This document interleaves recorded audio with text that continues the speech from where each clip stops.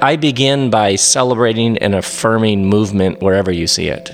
And the idea that there would be truth, or truth with a capital T, and only these people over here in the corner would have access to it is completely absurd to me. And if there is a God, source, to being, glue, energy, thread that holds it all together, that would have to be accessible to everybody. Or you're not talking about love. That's Rob Bell, and this is the Rich Roll Podcast. The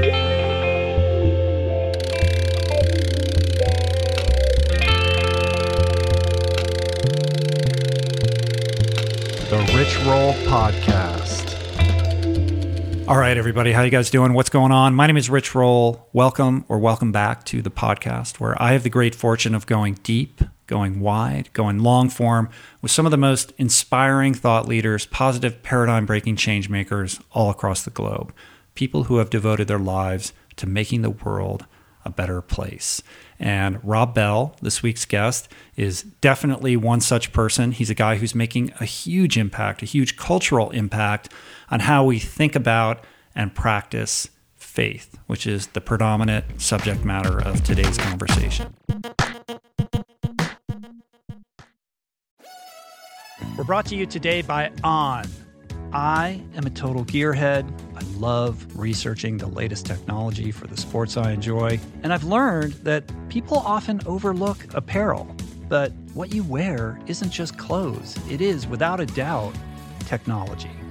Technology that can make or break a performance. And I can tell you, after spending 2 full days meeting with the apparel wizards at On Labs in Zurich, that On is innovating in this space like no other, with next-gen premium fabrics and just this heightened level of sophistication and precision and testing and development and intentionality previously unheard of that puts them just miles beyond the competition.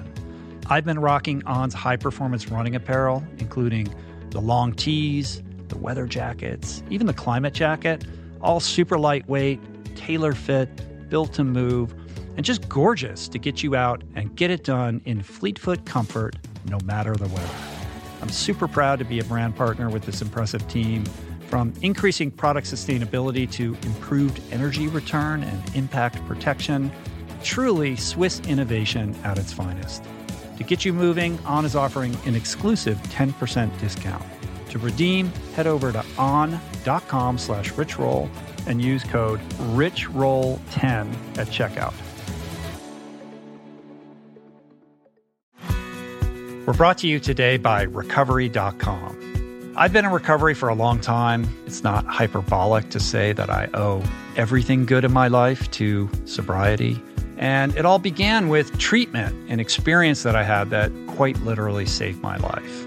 And in the many years since, I've in turn helped many suffering addicts and their loved ones find treatment. And with that, I know all too well just how confusing and how overwhelming and how challenging it can be to find the right place and the right level of care, especially because, unfortunately, not all treatment resources adhere to ethical practices. It's a real problem, a problem I'm now happy and proud to share has been solved by the people at recovery.com, who created an online support portal designed to guide, to support, and empower you to find the ideal level of care tailored to your personal needs. They've partnered with the best global behavioral health providers to cover the full spectrum of behavioral health disorders, including substance use disorders, depression, anxiety, eating disorders, gambling addictions, and more. Navigating their site is simple. Search by insurance coverage, location, treatment type, you name it. Plus, you can read reviews from former patients to help you decide. Whether you're a busy exec, a parent of a struggling teen, or battling addiction yourself, I feel you. I empathize with you. I really do. And they have treatment options for you. Life in recovery is wonderful, and recovery.com is your partner in starting that journey. When you or a loved one need help, go to recovery.com and take the first step towards recovery. To find the best treatment option for you or a loved one, again, go to recovery.com. What is the meaning of life? What happens when we die? What is our purpose here? If, like me, you ponder these delicious existential questions, I have got just the thing for you. It's called Soul Boom. It's a podcast hosted by everyone's favorite best friend and my friend, the deep-thinking and deeply hilarious Rainn Wilson, where he communes with intellectuals and entertainers, theologians and philosophers in intimate exchanges that tickle the mind, heart, and yes, the soul. Subscribe to Soul Boom on YouTube or wherever you get your podcasts, and explore other groundbreaking series at voicingchange.media.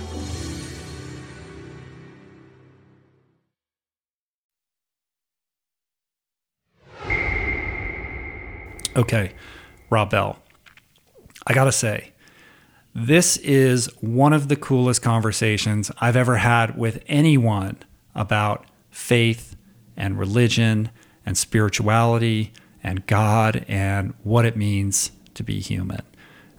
It's sort of new terrain for me. I'm not a religious person, so it was interesting to sit down with somebody who comes from, that sort of tradition to talk about these issues. So it made for a very dynamic and interesting discussion that I think you guys are going to really enjoy. If Rob Bell is new to you, he is a husband and a father of 3 kids. He's a multiple New York Times bestselling author of an avalanche of books that include Love Wins, which I absolutely love, What We Talk About When We Talk About God, which was an Oprah Book of the Month selection, and his most recent book called How to Be Here. Rob has been profiled in The New Yorker. He's toured with Oprah. iTunes named his podcast the RobCast, which you should definitely check out, one of the best of 2015. In 2011, Time Magazine named him as one of the 100 most influential people in the world.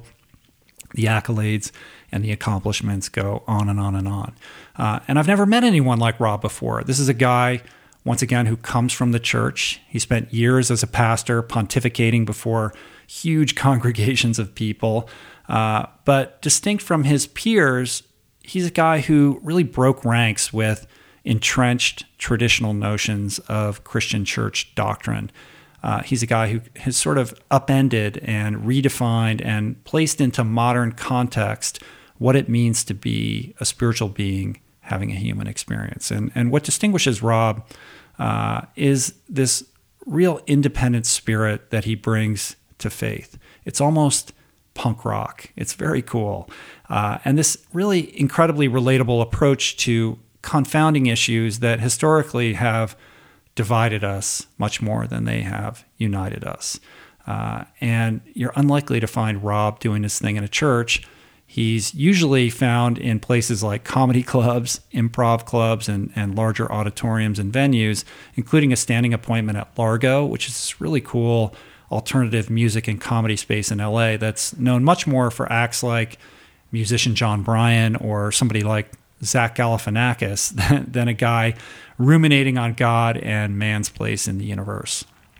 I spent the afternoon with Rob a couple weeks ago, and I really connected with him. And by the time he left my home, which was several hours later, because we spent a bunch of time together both before and after recording the podcast, I really knew I'd found somebody special and a guy who I feel like is going to be a new friend of mine. And we're already talking about doing some future things together, which is really exciting for me. In any event, he's just an incredibly warm, charismatic, and approachable human being. He's very inviting. And I think you guys are going to really dig this conversation. It's a conversation about storytelling. It's about humility. It's about faith. It's about spirituality. It's about religious traditions and what they mean. And it's about redefining the meaning of church and what it means to be a person of faith. So without further ado, please enjoy my conversation with the great Rob Bell. So psyched to be with you today, man. Really great to meet you. I've been following you for quite some time. We have some mutual friends, and we do. Here you are. We're going to talk about God. We're going to talk about faith. We're going to talk about religion and resentment and anger and wars and culture, and we're going to solve it all. Nice, great. That's why I'm here. Yeah, excellent, awesome, man. I don't even know where to begin with that, but just small little issues. But before we get into it, I have one thing that I gotta ask you. So you're from Michigan, right? I grew up in Michigan, yes. Yeah, so am I, from Michigan. Are you really? From like the Grosse Pointe area, which my parents went to high school in Grosse Pointe. We moved to Washington, D.C. when I was like 7, but all my extended family lives throughout Michigan. Everybody went to University of Michigan, blah, blah, blah. But I have tons of cousins who grew up in Grand Rapids, which is close to where you grew up, right? I grew up in Lansing. Oh, you grew up in Lansing, yeah, right? Okemos, actually. But and then Mars ended up in Hill, Grand Rapids. You lived in Grand Rapids. Okay, so you didn't go to high school in Grand Rapids or anything like that? No, I went to I graduated from Okemos High School. Only like probably an hour from Grosse Pointe. Right. Yeah, Michigan. All right, cool. America's high five. Yeah, and my cousins, like a bunch of my cousins, still live there. My cousin Jenny is the principal of East Grand Rapids High School now. Like they're all. Wait, really? Yeah. My kids went to East Grand Rapids schools when they were really young, right? Before we moved to California. Oh yeah, that's where we lived. Do you know the Spindles or the Fries? I know the Fries. Yeah, I know that name. So David Fry, so my aunt, her husband, who was my mom's brother, was a prominent lawyer in Grand Rapids. He died in a car accident when I was quite young. And they built a memorial, like a sculpture in front of the courthouse in Grand Rapids. It's like this copper little like low-lying pyramid thing. You might have seen it. Oh, really? Yeah, so that's in honor of my uncle who passed away. And then my aunt married this guy, David Fry, who's a big mucky-muck banker in town, right? So it's like, prominent people. You have East Grand Rapids so connections. That is amazing. And growing up, we used to go and spend summers in Grand Haven. Like we'd rent some tiny little cottage on those bluffs where they always fall down into the lake. And I can remember as a kid exploring, we'd go down, like my cousin David and I we'd go walk down the beach and we'd try to find one of those houses that had fallen in and like try to find stuff in it. There would always you have to know Michigan to know that image. I know, it's like people building houses, on cottages sand. on sand dunes, and then surprised when it falls down the dune into and the building lake. your house on sand has been like something for thousands of years. Right. People have been like, don't build your house on sand. I know, right? Well, that's as old as it gets. Yeah, so that brings up a good kind of subject that we could explore perhaps, which is humility, right? Like human beings are not long on humility generally, and the lack of humility tends to make us myopic and get us in all kinds of trouble, right? So it's a lack of humility to think that you're going to build a house on a sand dune and you're not going to suffer the consequences of that.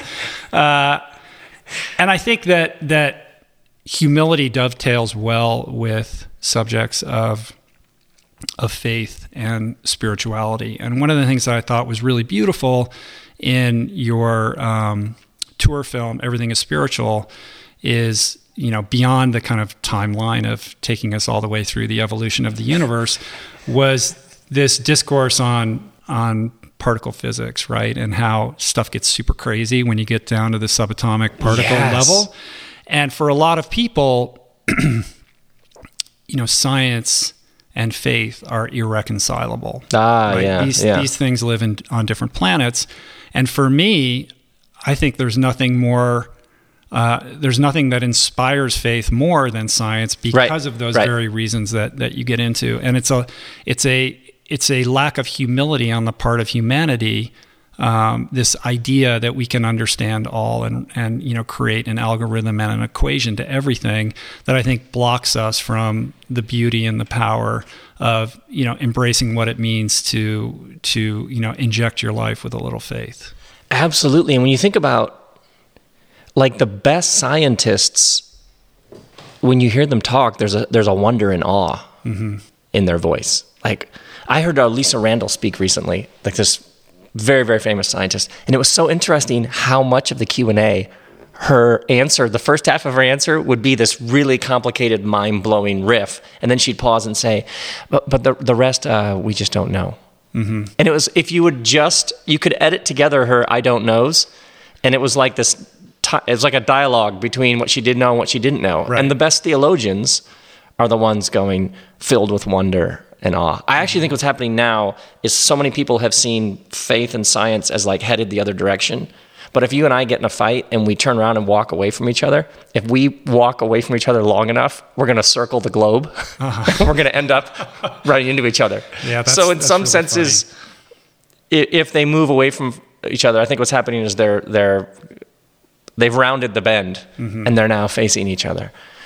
Well, I think where it gets into trouble, where it becomes problematic, is when ideas of science get distorted and ideas of faith get distorted, right? So there's this sense that, well, if you're a person of faith, then you believe that evolution doesn't exist, and all these sorts of truisms that we accept as scientific fact get thrown out the window, right? But break down. I love like how you kind of describe this, this sort of particle physics, subatomic thing, and how you draw from that inspiration and wonder. Yeah, like if you just begin with how did we get here, the majority scientific opinion is that about 13.8 billion years, which by the way, I love 13.8 billion and not 13.7 billion, not 13.9. The precision in that is a level of certainty about that. Well, you have to laugh that we as human beings are like, no, it was we think it was 13.8. You know what I mean? So that knucklehead over there who was like 13.2 is way off. It seems like 0.8 seems like a small thing to quibble about, but what is that, 800 million years? You can make a career out of quibbling over that decimal. So this idea, which I think is so fantastic, say essentially 13.8 billion years ago, there was a singularity. There was this point of infinite density, crammed with stupendous fecundity, as the great Desjardins said, and that there was some sort of bang or explosion, and out of that you had the first subatomic particles, essentially little bits and pieces of energy. Then those began to form with each other, bond with each other, and form atoms, and then atoms began to bond with each other. That the whole thing has been moving into greater and greater complexity. And then atoms begin to form molecules, and then molecules eventually form cells, and cells form systems, and then somehow, somewhere in the 13 billion year range, you then begin to have animals, and eventually you have sentient human beings, and then Homo sapiens emerge out of that, and then you and I can now have a talk and record it and put it all over the world where we stand at a distance and reflect on this, right? Which is new in the history of the universe. Human consciousness and self-awareness arrive at the last 0.0001 really late in the game in this 13.8 billion year journey, and yet we arrive with a sense that we get it and we understand all of this, right? And we can reduce it all into a notebook. And then there's also the interesting belief you'll find people who say, well, we don't understand it yet, but we will, which often is seen as the strength of science, which is beautiful, but if we don't understand it, but we will, we're now talking about hope and faith and something that will come in the future. Yeah, that's its own form of faith. Everything now is just merged into one giant soup. Right. But behind that idea that we will understand it someday is a sense of not omnipotence is the wrong word, but omniscience, but an idea, all-knowing, an all-powerful right. mind. We think we are the ultimate pinnacle of evolution. We're just we're on a spectrum that's continuing, right? So as is your dog and the lizard that's outside. Like you could spend all day trying to get your pet snake to understand what you're telling it, and it's just not going to get there. Yeah, my dog is not going to do math. It's lacking, the appropriate frontal lobe or whatever it needs to do that. So why do we think that we have the capacity to understand everything? I'm sure we're lacking a few lobes that, if they were installed, if we were upgraded to, OS, whatever, the newest software, that we would suddenly be able to see light spectrums and multiple dimensions and understand, certain things as elementary that are just simply beyond our grasp until we develop, AI, where we can outsource our intellect to help us understand things better. And you think about then we'll know everything, which is the definition of boredom. So you think about literature, you think about art, you think about science, you think about landscaping, you think about everything people do from simply manipulating the physical environment to what we're learning about biochemistry. It's the hunt, the search, the discovery, the exploration, which is actually where the joy is. That, look at what we've just discovered. Look, a friend of mine just sent me the study that there's now these programs in France where they're sending people who are severely depressed on these surfing programs. And they're now getting back data that surfing, they have now all this data that surfing actually combats depression quite well, which is just That's the thing you pass around to your friends, and you laugh at, you kind of know that, but you kind of, like we get data, what we already known. Right, these studies that are like self-evident. Right, exactly. But the endless, it's the exploration where the joy is.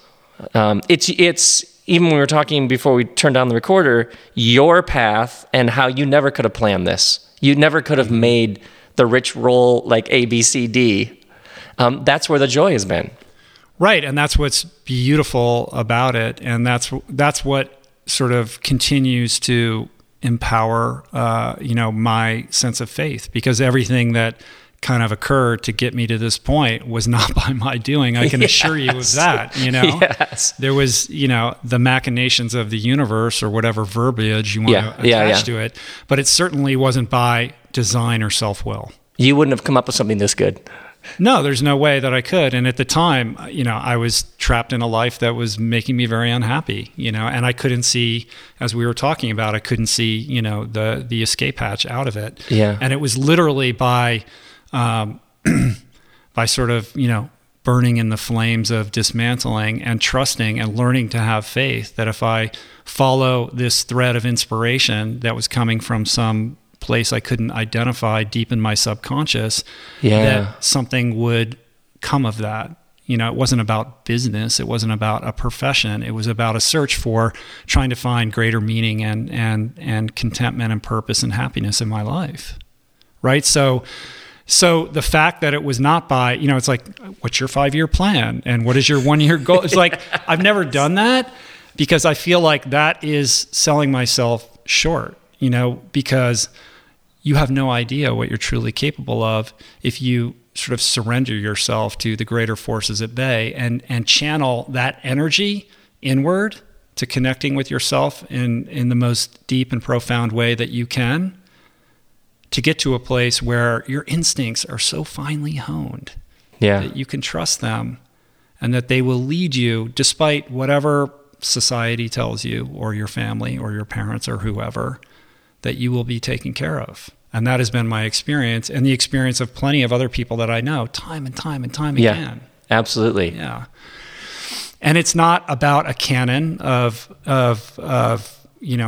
it's not a scripture-based thing. It's not reduced to any singular book or anything that I can specifically define, which gets into, we talk about like my history with religion, and I want to get into, of course, your background and kind of what led you to this place. But, it's been a kind of an a la carte spiritual, tapestry. Did you grow up with a specific tradition? So, yeah. I know what you're doing right now. You're turning the interview. Look what I just did. I know what you're doing, but I will answer this question. Yeah, I grew up, in Michigan, and my parents weren't.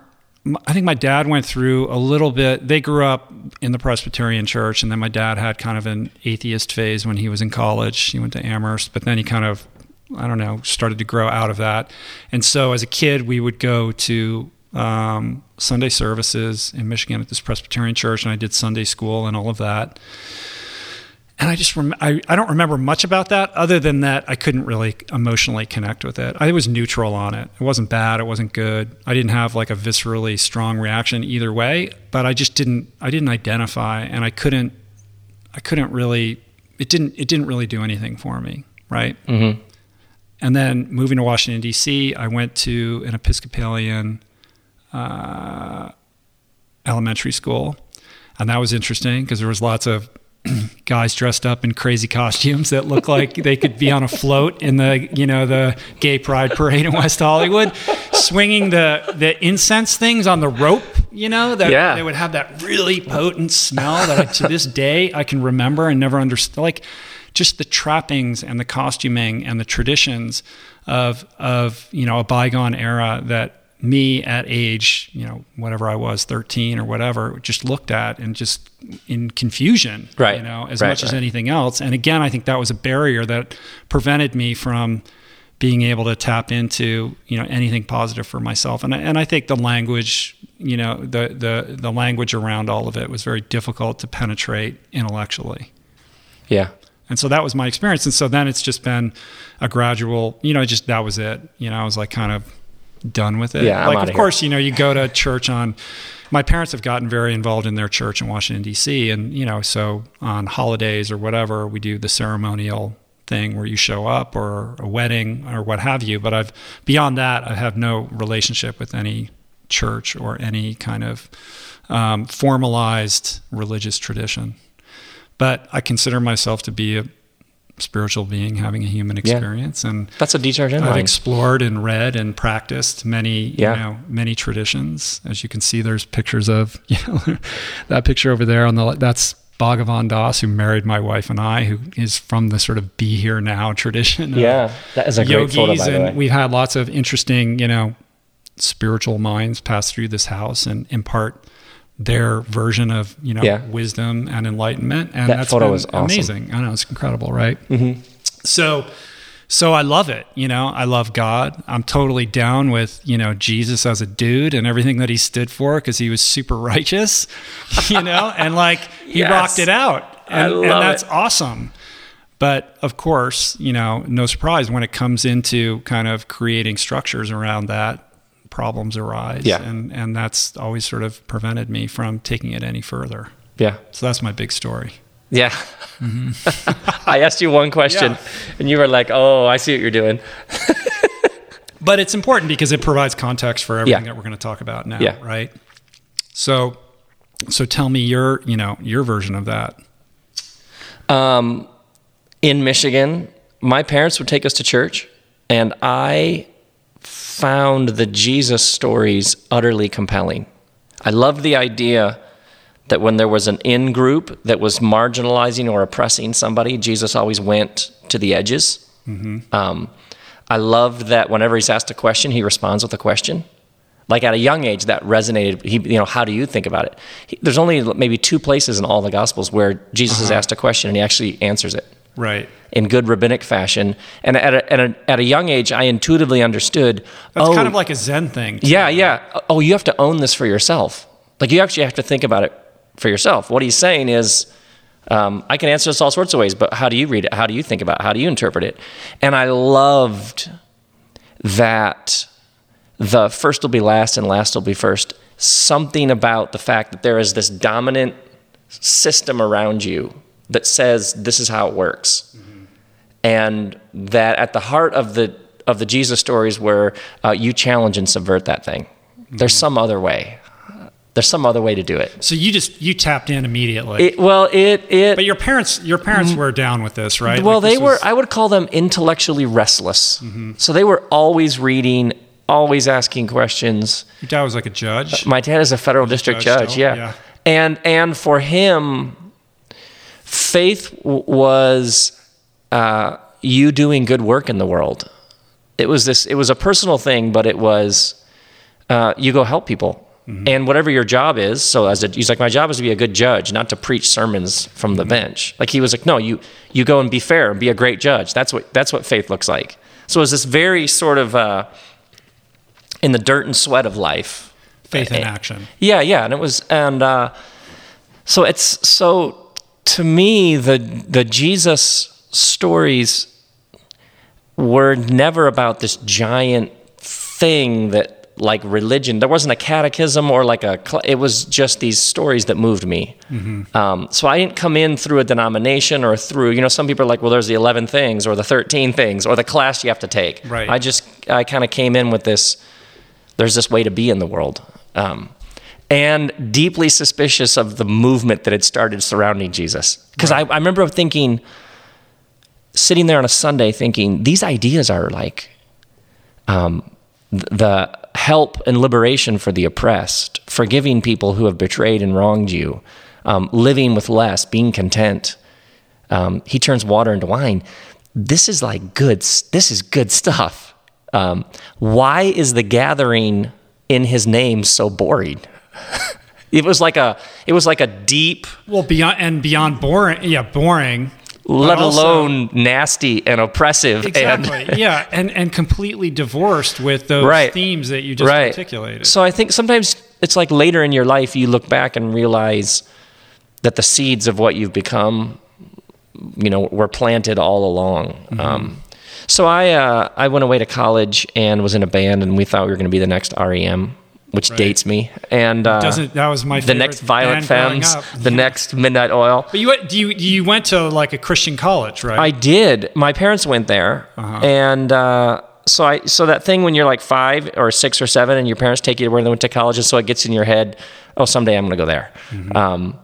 And what was interesting when I got there is my friends and I started this band, but there was like this scene of people. One of my roommates had an improv comedy group called Seafood Rodeo, and there was this country singer named Claire, and there was this opera singer named Clarice, and there was this folk duo that went on to actually play for a number of years. So there were all these musicians and artists and sculptors who came from some sort of faith tradition, but faith simply meant you make cool stuff in the world.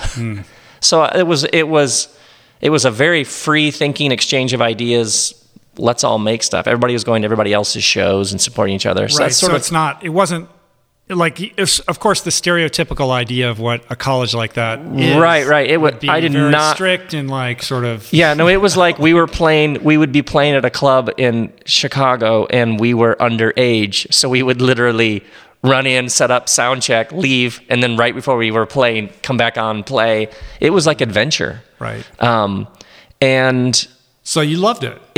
I did love it, and it shaped me in some profound ways. So I didn't have like ooh, you can't do this. It was never about like, I've heard people talk about religious colleges where it was all about the rules, and you're sort of, for me, it was about this group of people who were like, let's create stuff. There was this guy named Charlie who did these massive oil paintings of monsters' heads, and so we would see how could we cover all the walls in our apartment, and his paint. It was all this sort of thing.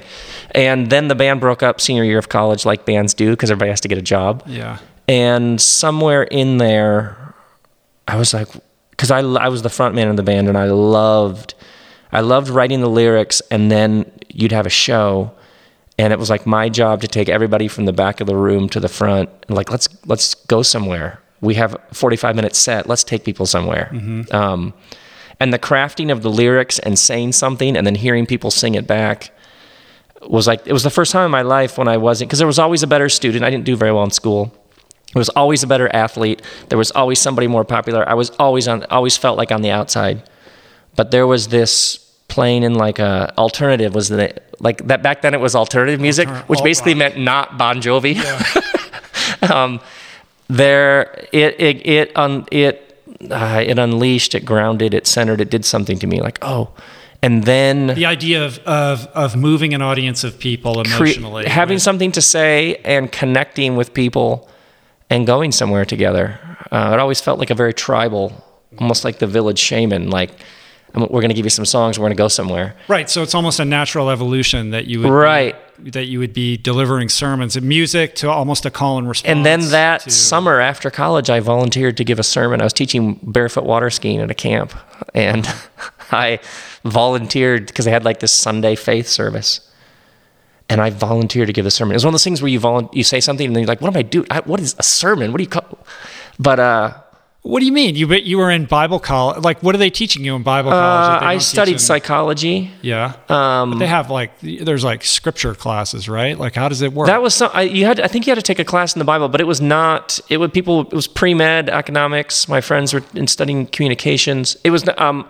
I've heard like a Bible college. I think everybody is gonna go be a pastor. The college I went to, Wheaton, that was not what it was like. Okay. It was like, this guy's a pre-med. She's economics, he's going on to get a social work. Right, gotcha. It was much more of an intellectual tradition. So giving sermons wasn't a normal thing. But I got up to give this sermon and was like, I was wearing Birkenstocks, I took off the sandals, because I was like, this sense of holiness, like this sense of sacred, like, oh, this is what you're here to do. It was like that. It was that sort of strong. You knew immediately. Yeah, and was it like? It was in a church when you? No, it was out in a woods. Oh, wow. It was like a bunch of logs that somebody had arranged in the round, like you could sit on these logs and somebody could stand in the middle of these bench log things and talk. So did you prepare something, or did you just get I did prepare something. And channel the Lord. No, I remember walking around that week. Thinking, what do you say? Like, I guess you want to inspire people? You want to give them... And my opening story was about a kid whose counselor had gotten so angry with him, he'd hung him in a tree by his underwear. That was like the opening story. So that was like the bar had been set. But I talked about rhythm of life. I have the notes. I found the notes. I've kept them for 25 years. I talked about a rhythm of life, and that there are these rhythms. In the ancient Hebrew tradition, they have Sabbath, a 6-in-1 rhythm of life. But it was, if you don't care for yourself, you'll probably lose your mind in some way. That if you just work every day, all day, you'll burn out. And there was some sense like this was an art form. I felt like I was tapping into an art form that I'd never seen somebody treat as an art form. I'd seen people do sermons that were basically, here's who you should vote for. I had seen sermons that were basically, here's what you're supposed to believe, and if you don't believe, something horrible is going to happen to you when you die.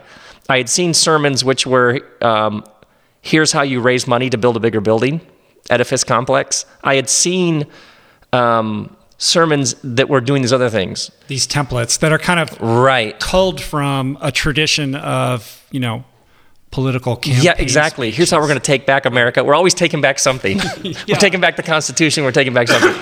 And I had seen the sermon as a belief affirmation device, which is just tell people what they've heard every Sunday all their life, and then all of you have a great warm feeling that you're in and everybody else is out, that you're right and everybody else is wrong. I'd seen this, but I had some sense, like I was like, no, this is an art form. And it's actually, you think about Martin Luther King, I have a dream. That's a sermon. But nobody heard that and then said, I don't know, he was funnier last week. You know what I mean? Right. Like that wasn't like you sit there and just sort of, that was an event. It was a happening. It was somewhere between performance art and guerrilla theater. It was a vision of a new kind of world, but it was provocative and comforting and healing, and you learned something, but it also shook you up. And I had this sense, I was probably 21 or 22. Oh, this is an art form. I'm going to reclaim this as the art form that it actually is. And not just how you build a particular religion. This is about what it means to be human.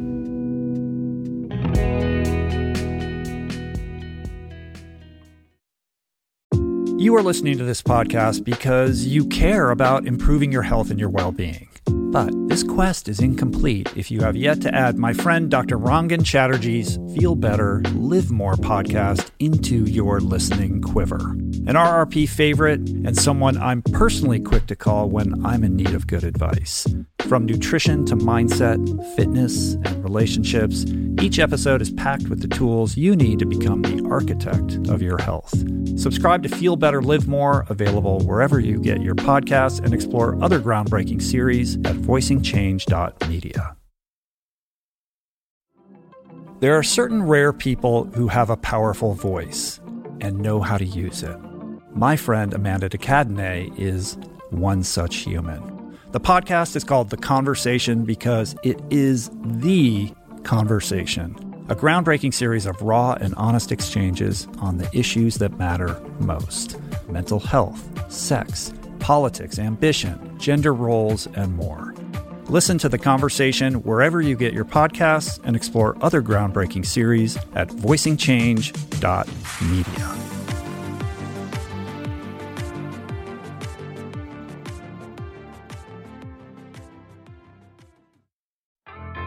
There is so much health information out there. It can feel overwhelming and leave even the most well-intentioned confused about what's what and who to trust. Well, the first person that I call when I'm seeking clarity is my friend and nutrition expert Simon Hill, host of the fantastic podcast, The Proof.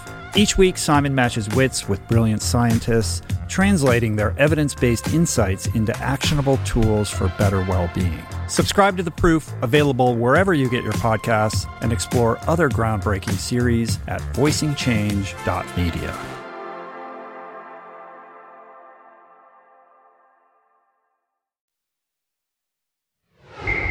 The word that comes to mind when it comes to you and the work that you do is inclusivity, right? Like you're an actualized 3-dimensional human being, which is something I'm not sure I could say about other pastors and deliverers of sermons that I have seen either in person or on television. I'm like, you're a dude, I feel like you're sitting here and I ask you a question and you're actually trying to honestly answer it. And I get a sense that you're a guy. There's not this wall of separation that says, I am pious and I will now deliver upon you this wisdom right. that I've got a magic bullet. Just be quiet while I am the conduit to God. And in order to, connect with God, you have to connect with me. And that is the only path. And all of this sort of separation and all of that. And you have very consciously cultivated and developed this way of communicating in a very populist way that draws its traditions not from campaign, political type speech or the traditions of oration that you find in the church, but more from performance art and stand-up comedy. I mean, the fact that you do this thing at Largo. Oh yeah. And you should come to the one in October. Room is that's so cool and different and new that it's almost mind-blowing. I mean, nobody else is doing that. So do you still have a standing date at Largo? Yeah, I'll put you on the guest list for the next one. There's one in October. I'm going to do something on the I love that. Yeah, to me it was always this thing that I'm doing is for everybody. This is about what it means to be human. And then later I came to realize actually the roots of the Jesus tradition are about what it means to be human. And that for most people, it was it's Christian, which means it's for those people over there, which is actually a complete misunderstanding of, no, it's love your neighbor. Your neighbor could be anybody. It is about giving a gift to the world, whoever that is. So I don't the labels and categories over the years started to mean less and less because I encountered people who used the word Jesus a lot who didn't seem to be doing anything like what he was talking about. And then I met people who would never call themselves a Christian who were so deeply tuned in to what Jesus talked about doing that even those labels and categories just started to mean less and less over the years. And yet at the same time, those words are so potent and powerful. Absolutely. They carry such heavy, connotation. Yeah. I mean, just for me, even with my kind of neutral, experience, still when I hear the word Christian or I hear the word Jesus. Oh yeah, right. Or church. Right. I almost physically recoil. Oh, for sure. And it's difficult for me to even say the word Jesus. right. Because then I'm like, well, people think I'm a crazy person, or that by virtue of discussing this individual, that makes me a member of some organization that I don't identify with. Right? And I come on your podcast and say that. I'm like, I know there's a number of people who are like, who did Rich bring on? This is crazy. No, this is why it's so great, because actually there's a contingent of the audience that is Christian, and I love you guys. And there's a contingent of the audience that are, into yoga and more of a Hindu, sort of that tradition. Yeah. But I think it would be fair to say that most people that have tapped into this, to what I'm doing here, are spiritual seekers of some form or another. So maybe before we even go any further, you could just canvas your basic, perspective on all of this, so people understand where you're coming from. Oh man, I begin by celebrating and affirming movement wherever you see it, and the idea that there would be truth, or truth with a capital T, and only these people over here in the corner would have access to it is completely absurd to me. And if there is a God, source, to being, glue, energy, thread that holds it all together, that would have to be accessible to everybody. Mm-hmm. Or you're not talking about love. So I begin there. And that you begin with inclusion, and that we all, at some level, we are all searching for the same things. And I just keep saying God has all sorts of kids. I just start there. And that you will find, if your eyes are open, you'll find brothers and sisters all across the spectrum. And you'll find resonance with people who would seemingly come from all sorts of different backgrounds, but you'll start talking And when you love your neighbor, you'll discover all these threads and commonalities. And so I celebrate all that. All that. And then I would say also, the number of my friends who are atheists, who when they talk about the God they don't believe in, I don't believe in that God either. And the number of my friends who are atheists who, when you say, well, what do you mean when you talk about God? And they describe that God, maybe an image that they were handed growing up, I'm always like, atheism is the only healthy response to that image. Right. So, and in kind of taking a look at the Bible, the text, you have an interesting perspective on how you interpret these stories. Oh, yeah. And the ideas that are being conveyed by that. Because, look, I mean, come on. Like, there's pictures of Jesus. He's a white man. Right. Like he's Swedish. He's Swedish. It's like, it's insane. Fifth member of ABBA. It's ridiculous. Right. And, crazy ideas that get thrown around about, that are just completely at odds with science and how we live our lives today and the inherent contradictions that we find in these texts. But you have a way of kind of grappling with these ideas and reconciling them in a way that creates like a cohesive, sort of spiritual worldview. Absolutely. You have to. The Bible's a library of books written by real people in real places at real times. So they're being shaped by economics, politics. Most of the Bible is written by a small minority of Jewish writers who were living under the boot of a global military superpower. The Egyptians, the Babylonians, the Romans, the Greeks, so they are fundamentally suspicious of military power.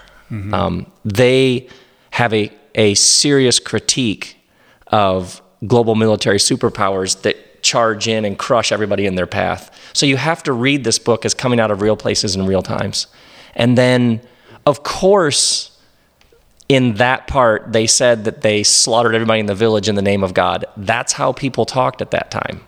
So if you read it and you do just a little tiny bit of work on what the world was like at that time, it's a very, very, very human book. But then what you do is you find again and again these really radical ideas about, so the book of Leviticus, which is like as Old Testament seemingly violent and archaic as it gets, in the book of Leviticus, and among all this blood and guts and all that, you have leave a corner of your field when you harvest it. Don't harvest a corner of your field. Leave it for the widow, the orphan, and the immigrant among you. Always remember the poor. So in among all of this ancient, primitive, barbaric, what would look like thinking that we think, thank God we left behind that, are these really fresh, radical ideas that start appearing. As somebody who is the furthest thing from a Bible scholar, other than knowing kind of like the stories that we all know, it's inescapable that there is this idea of a very, vengeful God that comes out of this book. Right. And so, where do you take that? I would begin with people for thousands of years have been asking questions about the nature of the universe. We're still asking questions about the nature of the universe. In the ancient world, the way that they talked about these questions was in terms of the gods and the goddesses. So, for example, think the story of Noah and the flood is not a unique story. There were lots of flood stories in the ancient world. So then you realize in that part of the world at that time, there were often flash floods. So you and your wife and kids have a little thing set up, and then all of a sudden you have a little life, you have some animals, you have some plants, and then all of a sudden a flood comes through and wipes everything out, maybe even your beloved family members. You would probably, 3,000 years ago, somebody must be pissed at me. You know what I mean? Right, and the earth is flat, and all of this water is going to wash off the side of the earth. Right. So you can see how people were trying to explain why did everything that I love get wiped away? And so people were telling stories to try to explain the world kind of exactly like we're doing now. So what's really interesting to me is there were lots of flood stories, and in the flood stories, the way they told the flood story is the gods are angry and they're judging us and they're going to wipe us out. The Noah and the flood story starts like all the other flood stories, violent, and God is angry and vengeful. It ends with this God saying, I'm never going to do that again. So if you read it in context, which is a radical idea for the time, was actually a really progressive idea that the heart of the universe is not against you but for you. was a really brand new idea. That like, well, I made a mistake with that, so I'm not going to do that anymore. Well, well, if you begin with a human book, then you don't have to do the did God believe this or that. You begin with, this is human beings were writing about their understandings. So you because when people say, well, why did God do that? Wait. It's people trying to figure out why certain things happen to them. Don't blame, if there even is a God, don't blame God. Just read it as their explanations. Then suddenly, these were brand new ideas. These were really progressive for their time ideas. So then you can of a loving God. The idea that the universe is not aligned against you, and one more step and you will be destroyed, obliterated, was a new idea. So then all the violence and all the vengefulness, that's how people thought then. You don't have to do this blind sort of religious, well, there was a reason for that sort of. No, it was how people talked then. Right. And whether it's the story of Noah or Adam and Eve or any... Which I think is a poem, by the way. Yeah, so that's what I'm getting at, this idea that it's not a literal analysis of the, point A to point B, the facts of the story, but what is the wisdom behind this? What is the idea that's actually, trying to surface through these polemics? Yes, and you think about the modern world. The way that you build a hospital or an airport or you put 10,000 songs in your pocket is you study things under a microscope and you figure out how things work and you use very literal language. So if your car's broken and you go to get it fixed, you don't want them to say your carburetor is just in a bad mood. You want literal, technical language about what's wrong with my car. But if I ask you, tell me about falling in love with your wife, you don't say, well, she was 5'9", she likes pasta. You know what I mean? You'd probably shift into, I feel like I met my other half. Tell me how you feel about your kids. You wouldn't say, well, procreation with my progeny has been very fruitful to move the human things forward. You'd probably shift into, they're like 4 little stars orbiting that. You know what I mean? We would shift into a different kind of language when we talk about the deep themes and desires of our life. So what happens is you have lots of people who take a very modern, literal, mechanistic, technical language and understanding, and they say, why is the Bible not scientifically accurate?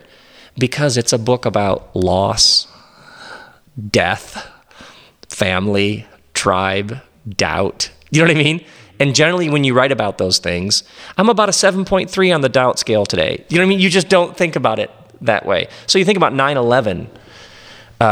You could tell me that 2 planes flew into the towers. You could tell me the names of the pilots. You could tell me that a plane went down in Pennsylvania. A plane hit you can give me all the details of 9/11 and be technically accurate. And you might have nothing interesting to say about why. Why were these people angry with America? What does this say about America's presence in the world? You could be technically accurate and not have any insight into 9/11 and the causes of 9/11 and how we're still sort of sorting it through. So oftentimes what happens is modern people read the Bible with this particular framework and completely miss that these writers, they're not playing that game.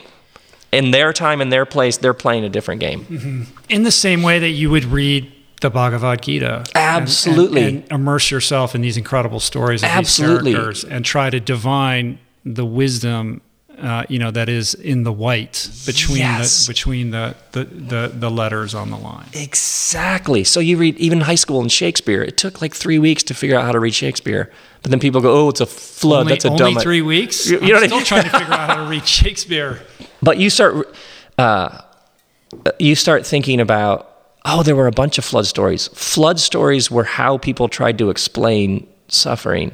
And one of the dominant explanation of the day was somebody somewhere is really, really pissed and is going to wipe you off the face of the planet. And there was this tribe of people who began to circulate a story that was similar to those stories, and yet it had a vastly different, this was a much higher consciousness idea. This was actually, when you have that view, it makes you miserable. And here's a better way to think about it. This is radical stuff. So it's a much more subversive book than anybody lets on. So when you think of Jesus, then do you conceptualize him as like the literal Son of God, or do you think of him as this enlightened dude who was definitely channeling some serious, enlightened wisdom from wherever? But one of such a good question. But one of many people that have walked the planet over various epochs in the evolution of the human race. I love that question. Okay, can we talk about Son of God for a second? Of course. Okay. Like, what does that even mean? I still don't know what the Holy Trinity means, by the way. Oh, we should talk about that too, because that's a really, really, you would love this idea, by the way. See, so many of these ideas got like, they were microwaved or they were left on they became like stale. We hear the name of the Father and the Son, and the Holy Ghost, and you say that rote, and then, but I'm like, I have no idea what that means. Okay, so Son of God. At the time of Jesus, the world was ruled by the Caesars, the succession of Roman Caesars. Mm-hmm. Now, this was the greatest military machine the world had ever seen. And the Roman Caesars had all of this military propaganda. Because if you're building an empire, you got to have propaganda. You got to put some flags on some football fields. You got to fly some F-14s overhead. You got to have some sort of... So one of the lines was, Caesar is the Son of God, sent to earth by the gods to bring about a universal reign of peace and prosperity. That was Roman military propaganda, that Caesar is a son of God. He comes from the gods, and he's here to bring about peace. Now, how did Caesar do that? He came into your province with a sword and said, confess Caesar as Lord. Right. If you said, oh, okay, then you became Roman citizens, you became a Roman province, you paid taxes, which helped him build a bigger army to conquer more lands. If you didn't, then they had this thing called a crucifixion stake, also called a cross, where they would publicly torture you and kill you as a way of saying, this is what happens if you defy Caesar. So yeah, he's bringing peace pretty much because it's a particular kind of peace. It depends on which end of the sword you're on.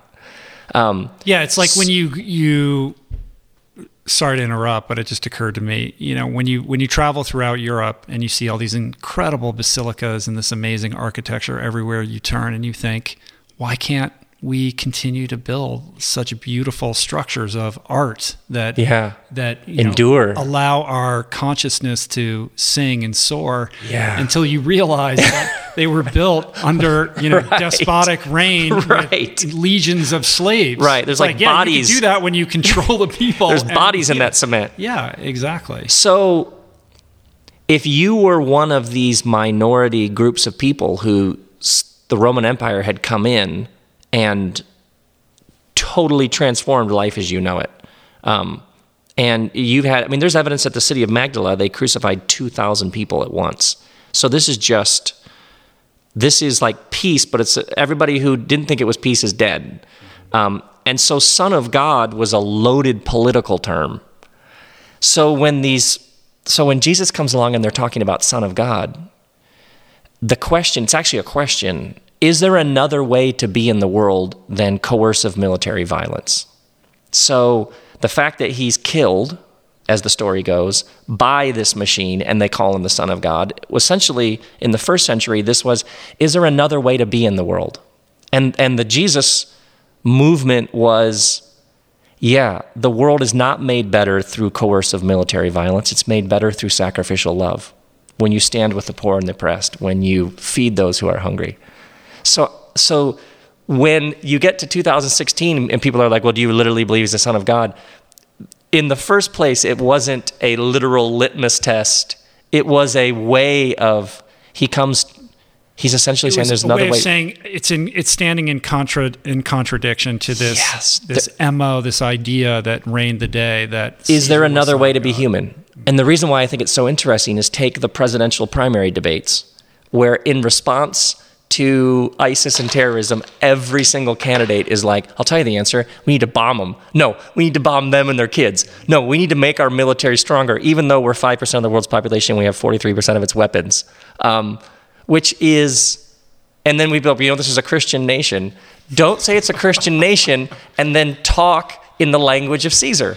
It's literally comical.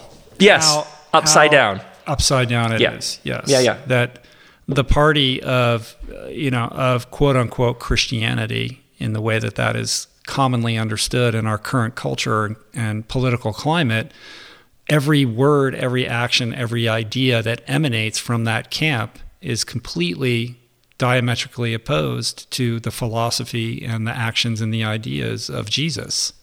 Right.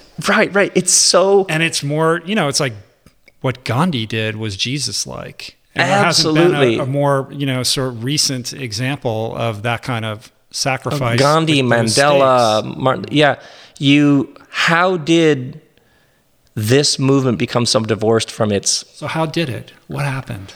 Probably, there's all sorts of interesting theories. Some say it's in the 400s when the Roman Emperor Constantine realized, hey, if I take a cross into battle, all these Jesus followers will be with me. Or there's all sorts of different theories. Was that the beginning of the iconography around the cross? Because that didn't happen right away. Well, some people say that the first icons and jewelry of the cross were in the 400s, which is when the last people who had actually seen a crucifixion died. Nobody who saw a crucifixion was like, dude, that makes some great earrings for my girlfriend. Right. Your association with that was just horrible. It was shame and humiliation and the utter degradation of resistance to the empire. And it would be like having a little electric chair around your neck or something. Oh my, yeah, exactly. Like if you had just like an AK-47 necklace, like with a guy with like a black hood on and a shooting line, a firing line. Yeah, it was absolute. And it was better to die like that than to just keep the same violence in circulation. That was the question of 2,000 years ago. It's the question of today. Is it just, oh, you bomb us, we bomb you, you bomb us, we drone strike you. It's just back and forth, back and forth, back and forth. Mm-hmm. Yeah, so that's why I think it's so interesting is how I don't think he came so that there would be... they think he's the Son of God. I think he came to introduce people to a way of being in the world. And so if he was alive today, what would his perspective on not just the Christian church, but kind of our current, cultural and political climate? Oh, man. I'm not asking you to put words in his mouth, but knowing what you know and what you've studied and what you understand of who this person was. There's a couple of things I think he would do right away. I think he would point out that when there's such a massive gap between the rich and poor and the haves and have-nots, there's now actually this new research about the greater the gap between the rich and the poor, and richer and poor in a country. I talk about it in that Everything is Spiritual film. The longevity of the rich goes down. That we really are all connected. I think he would talk about that. I think he would talk about... Like it's this disease of culture that negatively impacts all of us, even the people that think that they're winning. Right. Even the people who are winning, it is eroding everything. He would talk about that. I think he would talk about the weaponizing of everything. I think he would have a lot to say about the Second Amendment. And I actually don't think he'd have a problem... Oh, okay, I understand. Because he doesn't... I don't think he'd have a problem with somebody owning a gun. I think he'd have the problem with this obsessive... guns at all costs.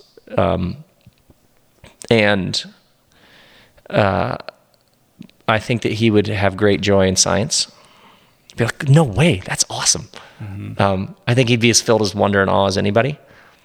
I think he would talk a lot about the integration of body, soul, spirit. You're one. So I think he would look at childhood obesity. I think he'd bring up stuff like that. Mm-hmm. And say, what are you doing to your kids? Like, what are you feeding them? What are you doing? You're out of... Because one of the central themes of the Bible is a proper relationship with the soil, which you all have done been so inspiring about. But I think it's one of the central themes of the Bible is when you are off in your relationship with the soil, all kinds of things fall apart. Mm-hmm. I think you talk about animals. I think you talk about the whole thing. And so this institution has arisen around this man and his ideas. Yeah. And I would imagine it's a story about power and control. Yeah. But what's your perspective on that? Yeah, two thoughts.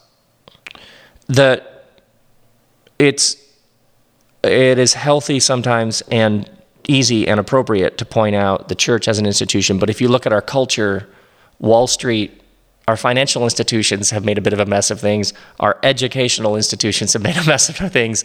That institutions losing their way, the church deserves all of that proper critique, but that's not unusual for institutions that have lost their way. It's the most predictable thing. Yes, right? exactly. So exactly. What makes it, as a sober person and somebody who's, basically gotten a lot out of Alcoholics Anonymous, which you're not really supposed to talk about too much because of the tradition surrounding it. But I think it's okay to say that I think that one of the reasons, the fundamental reason why that it's not even an organization, but this sort of inculcation of ideas has been able to survive and thrive and grow is because it is the genius of the founders was to decentralize it to such a great extent that nobody is in control, to prevent this virus that seems to impact and negatively affect and ultimately, create the downfall of almost every human man-made institution that has ever existed throughout mankind, right? Yeah. So, although I would say the real mystery, I have some friends in London who had a nonprofit organization. I think it actually started as a church, and the British government offered them a failing urban school that they're going to have to shut down, and said, "Would you all take it over?" So they took over this school that had a full-on drug network in the hallways in between class. It was one of the worst schools in England. They took it over, helped get the teachers better training, turned the school around, and then realized a bunch of these kids, their parents are in horrible debt. So we should start a center where we can help parents get out of debt. Then they were like, these people are eating horrible food. Let's plant a garden and teach them how to grow their own food so they can eat better food. So they called the organization Oasis. Then they realized a bunch of people have been involved and have been the victims of violent crime. Let's start a support group for people who have been assaulted or robbed or carjacked. And then they're like, well, maybe we should meet on Sundays just so people can meet each other. And I guess it'd be a church service, but it would be more like they've now started 44 of these centers around England and around the world. They just started a farm around the corner from Parliament. It's the only livestock they know of in central London. And they call that church. But what they say is our job, we believe if Jesus was here in England, what he would want us to do is help bring good news to however people need it. People need to get out of debt. People need to eat more nutritiously. So the mystery to me is with all of the injustice and abuse, and there are people doing unbelievably fresh, interesting things. And they would call it church.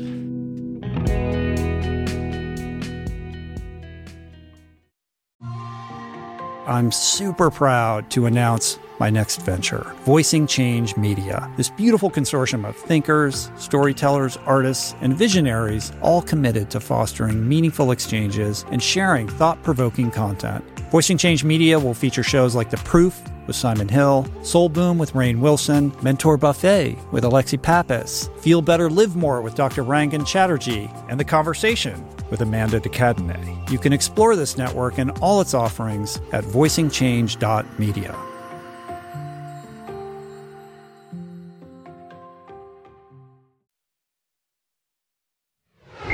Right, I get that. But it's still, you hear the word church, you immediately, have an idea of what that means, right? So I gather from this that part of what drives you is helping to redefine what these words mean.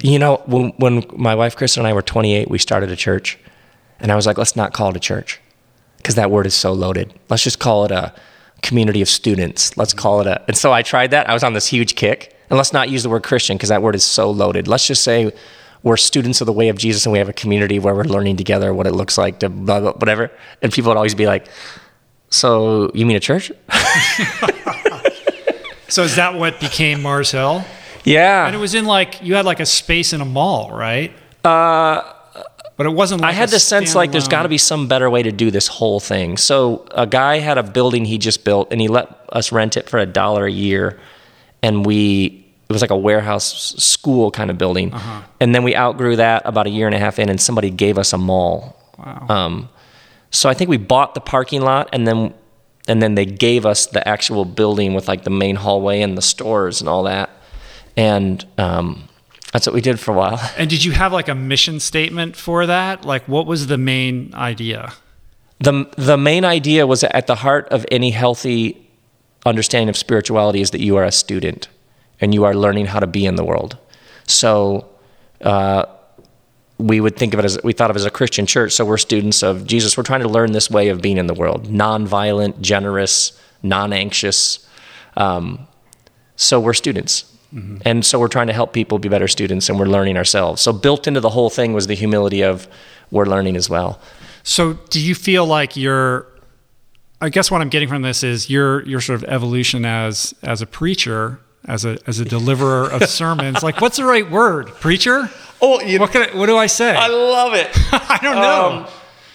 My wife says, There's so many associations with these words. And my wife says, my wife Kristen says, don't introduce yourself as a pastor. She's like, because people immediately have a whole bunch of ideas that aren't what you do. But then I was, my friend Elizabeth Gilbert and I do events together, and she's always like, hey, Pastor Rob. She's like, that's the coolest. She's like, that's the coolest thing going. But then if I said probably the best term would be spiritual teacher, but then that's immediately like, then there's a whole other thing with that. Do you have like a white robe in the car, and are you going to like make us you know what I mean? There's just like all this weird stuff. There is no word for it, really. I usually say connotation for it. If I'm at a party, I would say author, because that's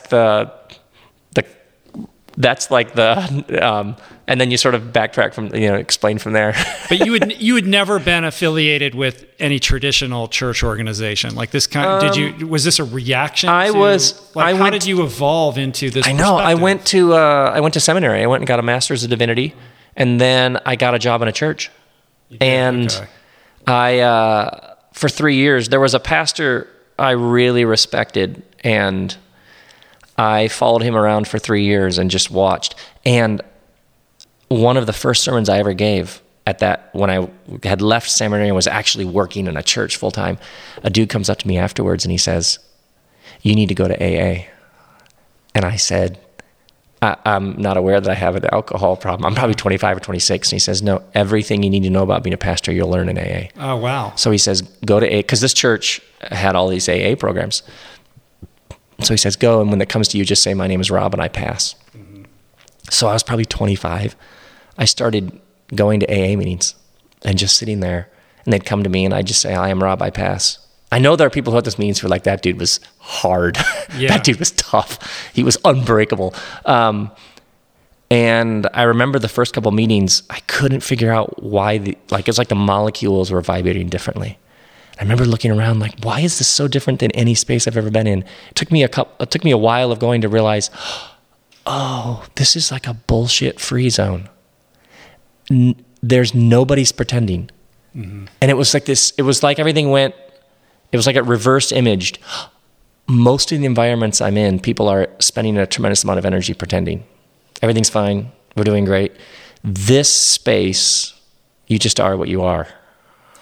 Or if you are bullshitting, it gets rooted out pretty quickly because you can't survive. It's like a heat that just burns it up. And the idea behind that is you can either save face or save your ass. So what's it going to be? Right. You know what I mean? If you want to save your ass, which is why you're there, because your life ain't working and it's broken and the stakes are high, then you're going to have to get real. Yeah, it's beautifully human. That was a defining experience in my life. Like, so in terms of informing how you become a better pastor, I mean, what are the ideas that came out of that informed that?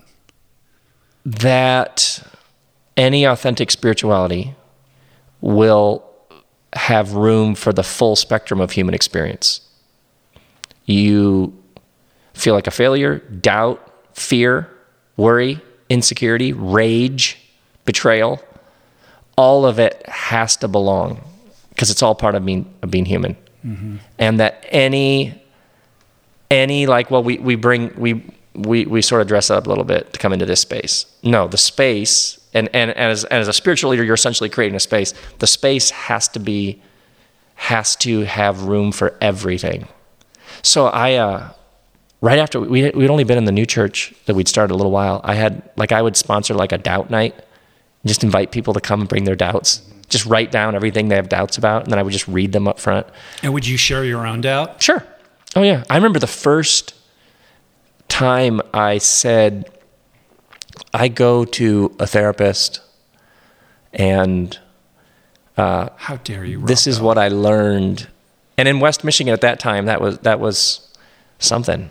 But I remember like those experiences, which were all sort of like, oh yeah, everybody's moving, everybody's on a path. And I also remember going back to what you said about the divine leader who sort of gives the people. I realized quickly, because the church got really big really fast. Oh, there's like a game face. Because I noticed it in other pastors. Oh, this is now an institution. It needs money to run. And there are things that you say that keep everybody like, okay, good. We're good and stable, and we're going to make rent. When you pass the buck. And then there was what I was learning and growing and evolving and seeing. And I remember noticing, this is like early 30s, in other pastors, that they would tell me, I'm reading this so-and-so, and it's blowing my mind. I was traveling out of the States, and I had an experience that like totally scrambled all my categories, but I couldn't say that. Right. Because there was like the thing that you say to keep the thing. And I remember realizing I either have this game face, which keeps the institution stable and running all that, or I go on a journey in public, and I just go where it takes me. And my wife and I had this recurring joke. Just being vulnerable in who you are and being honest and transparent. And then realizing, like I did a whole series of sermons questioning the war in Iraq at Christmas time. The timing was a little, but you have to talk about this. So there was just this sense you have to go where it goes. Mm-hmm. And if you stop, and you're like, well, that might. So this thing that is desperate for stability is going to have like as a friend of mine said, there's always 1,000 people coming and 1,000 people going. Yeah. And so as you embark upon this experiment, I'm sure there's people in, church communities across the land who are having interesting reactions to this, right? And I suppose it goes back to what your aspirations were at the time. Like, are you going to be Joel Osteen? Are you going to be Billy Graham? Or are you going to be something different and new and unique and ultimately very Rob Bell? Yeah, those are exactly the questions. And I had seen... I had heard people talking about like this perspective on the Jesus tradition, but I'd seen it with 150 people in a basement. I hadn't seen it on a big scale. And so how big? I mean, how big was it getting? By 2 or 3 years in, so I'd have been 31, 32. It was like 10,000 people on a Sunday. Oh my God! I know. And you're 31. Yeah. And how are you? It was totally surreal. Like sort of managing, as a human being, I had to do the sermon. I had to do the sermon 3 times on Sundays. Wow. So there was there were 3 services throughout the day just to fit all the people. Mm-hmm. The thing about the ego is all of these people were coming. When all these people are coming to hear you say something that will help them, when it gets that ridiculously big and you're that young, it works the other way from ego. Like, it felt like a shelf of books that's about to fall over on top of you. Right, like when is the other shoe going to drop? And also, clearly this isn't me. Something's working through me to make this possible. Right. And I'm just trying to keep up with what this does. Because then there are people who assume that there's some sort of circle of power and you must be in the center of it. So you walk into a room and people want access to you for reasons other than you. So you're going through all that sort of basic stuff.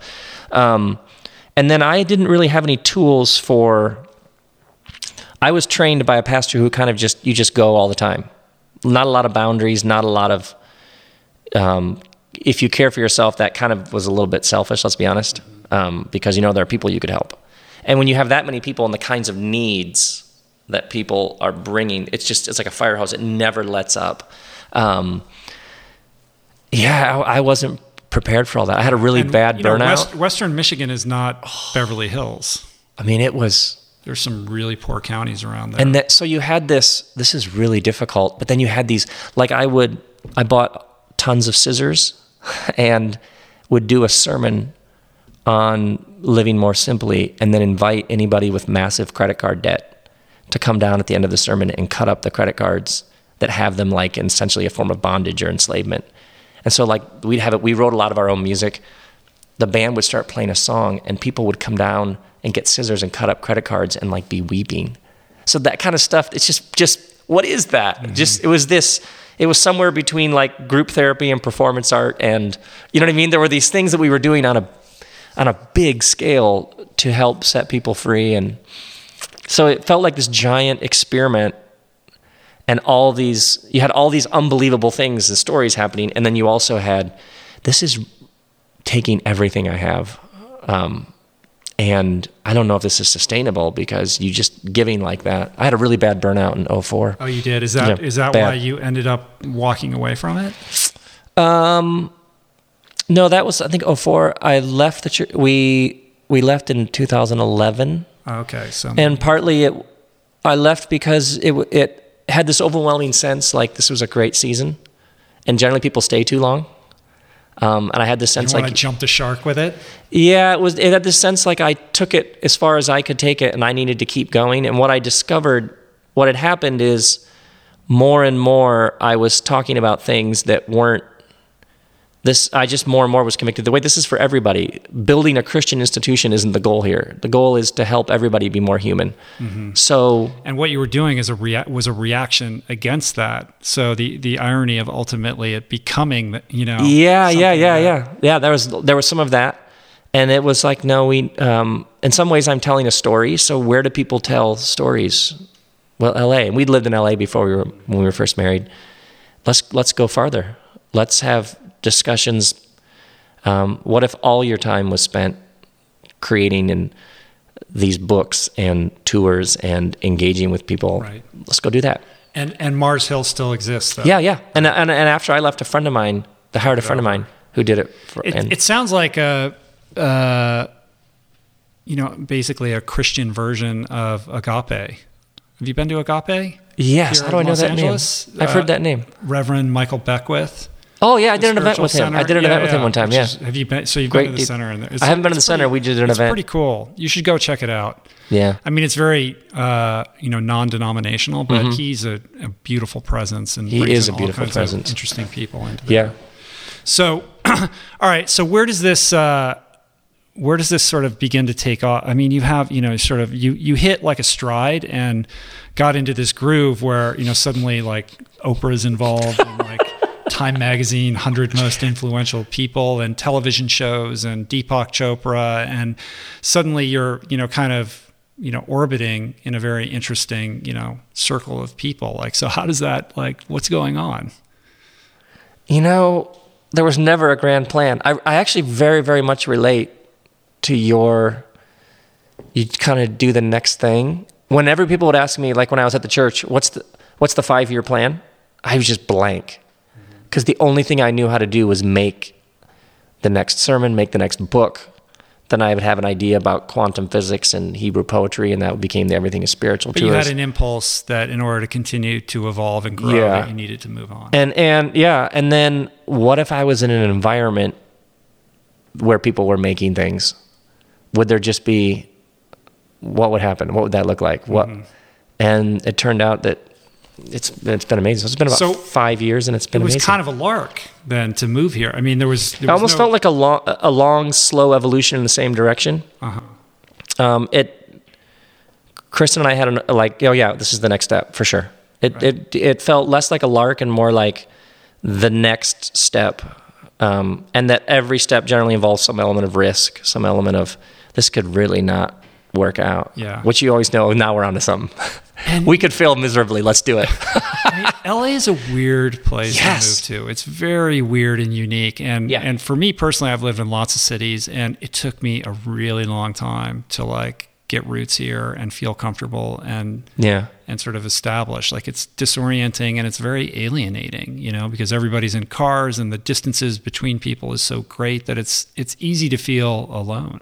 Right. And my mom grew up in LA. And so when growing up in Michigan, we would visit every other year at Christmas time.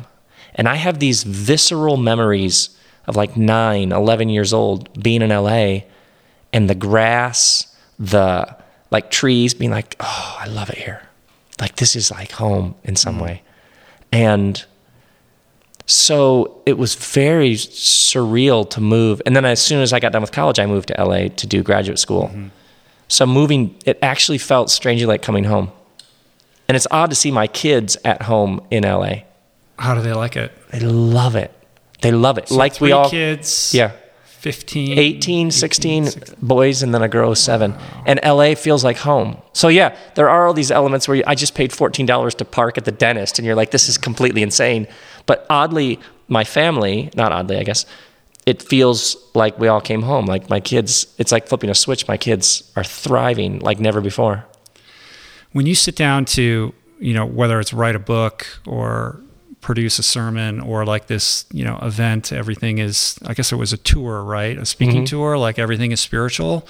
What is the process? Like how much of that is spontaneously improvised and how much of it is well thought out ahead of time and kind of plotted, point by point? And all the talks are all lots and lots and lots of work to get like an internal structure, point, subpoint. All that is just the work of, and the podcast talks are all, that's just creating of content. And I'm not just like chatting. Right. So when you sit down and you do these podcasts, do you have like an outline in front of you? Oh, okay, absolutely. Good. I feel so much better. And I've, and lots and lots of work to make it sound like you're just talking. Right. Or like everything is spiritual. I remember the first Everything is Spiritual tour, it was 102 ideas, and each idea was on a 3x5 card. And I arranged 3x5 cards on the moved the furniture out. And I remember my book, What We Talk About When We Talk About God, was 600 3x5 cards. So that was a whole living room floor. Yeah. Or sliding them around, looking for larger patterns and arcs and trajectories. So all that stuff is just, where does it begin? Where does it end? Where does it go next? Where does it go? So that like the Largo show in October, generally there's generally two ideas bang into each other that I wouldn't, and there's like a friction between them. So that's like the principle behind how all these things so here's an together example. Somewhere recently I stumbled upon flowers developed. This is how it starts. This is literally, the books come to be because of this. Somewhere I was reading something on biology. I try to read about things I know nothing about because you begin to like pattern recognition. Flowers developed their colors to attract bees to pollinate them. And they need the bees to pollinate them to keep going. So the colors in a flower are kind of like the flower going, hey, over here, big boy. So there's an element, and so we give the person we're trying to seduce, we give her flowers, but the colors, which are what she delights in, are there because of the flower trying to seduce the bee. Right, in this weird meta thing. So seduction, so the survival of the flower at some level is based on its ability to seduce. So that to me is really interesting when you start. It's a literal spreading of the legs. Yes. So you can see. So then you sit with that. So generally, the book, The Talk Whatever, I've been sitting with it for a long time. Just that one thing, and then I started thinking about, oh wow, its beauty is integral to its survival. It's not tacked on at the end. So then you start thinking about, for a lot of people, the things they do that are beautiful that feed their soul are what they do after the work is done. You go to your work. You're a lawyer, doctor, school teacher, fire person. You do the work, and so you can survive, so you can pay the bills. And then maybe if you have some time over, you do something that like feeds your soul or spirit. You're bifurcating and compartmentalizing these aspects. Right, because there's survival, and then there's the luxuries of it. But for a flower, its beauty and design and color is integral to its survival. So now so that takes you into architecture, that takes you into spirituality. So that's an example of where just an idea like that, by the end of October, that will be something.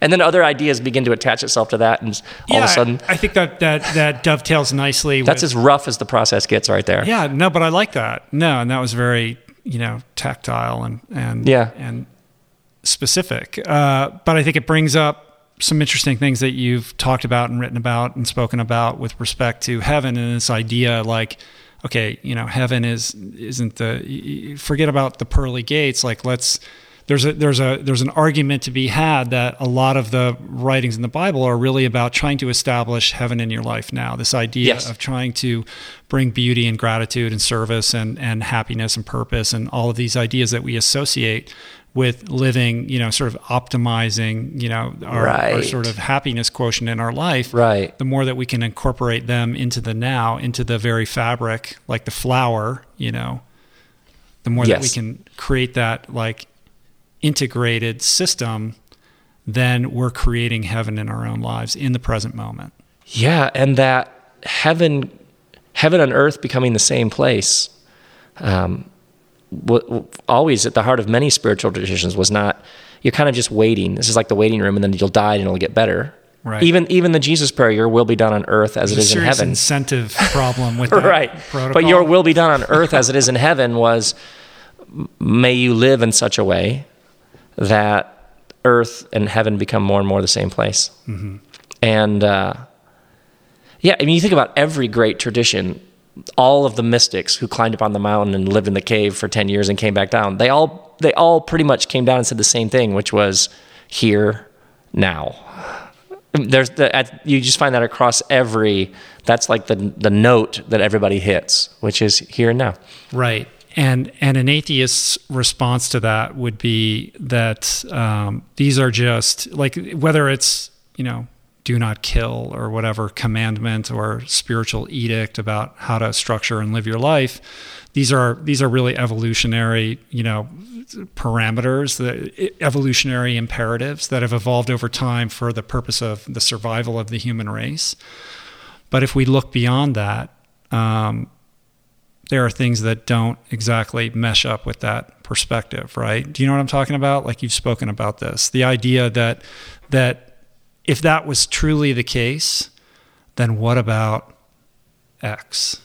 Oh, right. If everything is simply an adaptation to survive, then, man, the new Sigur Rós album, what is that?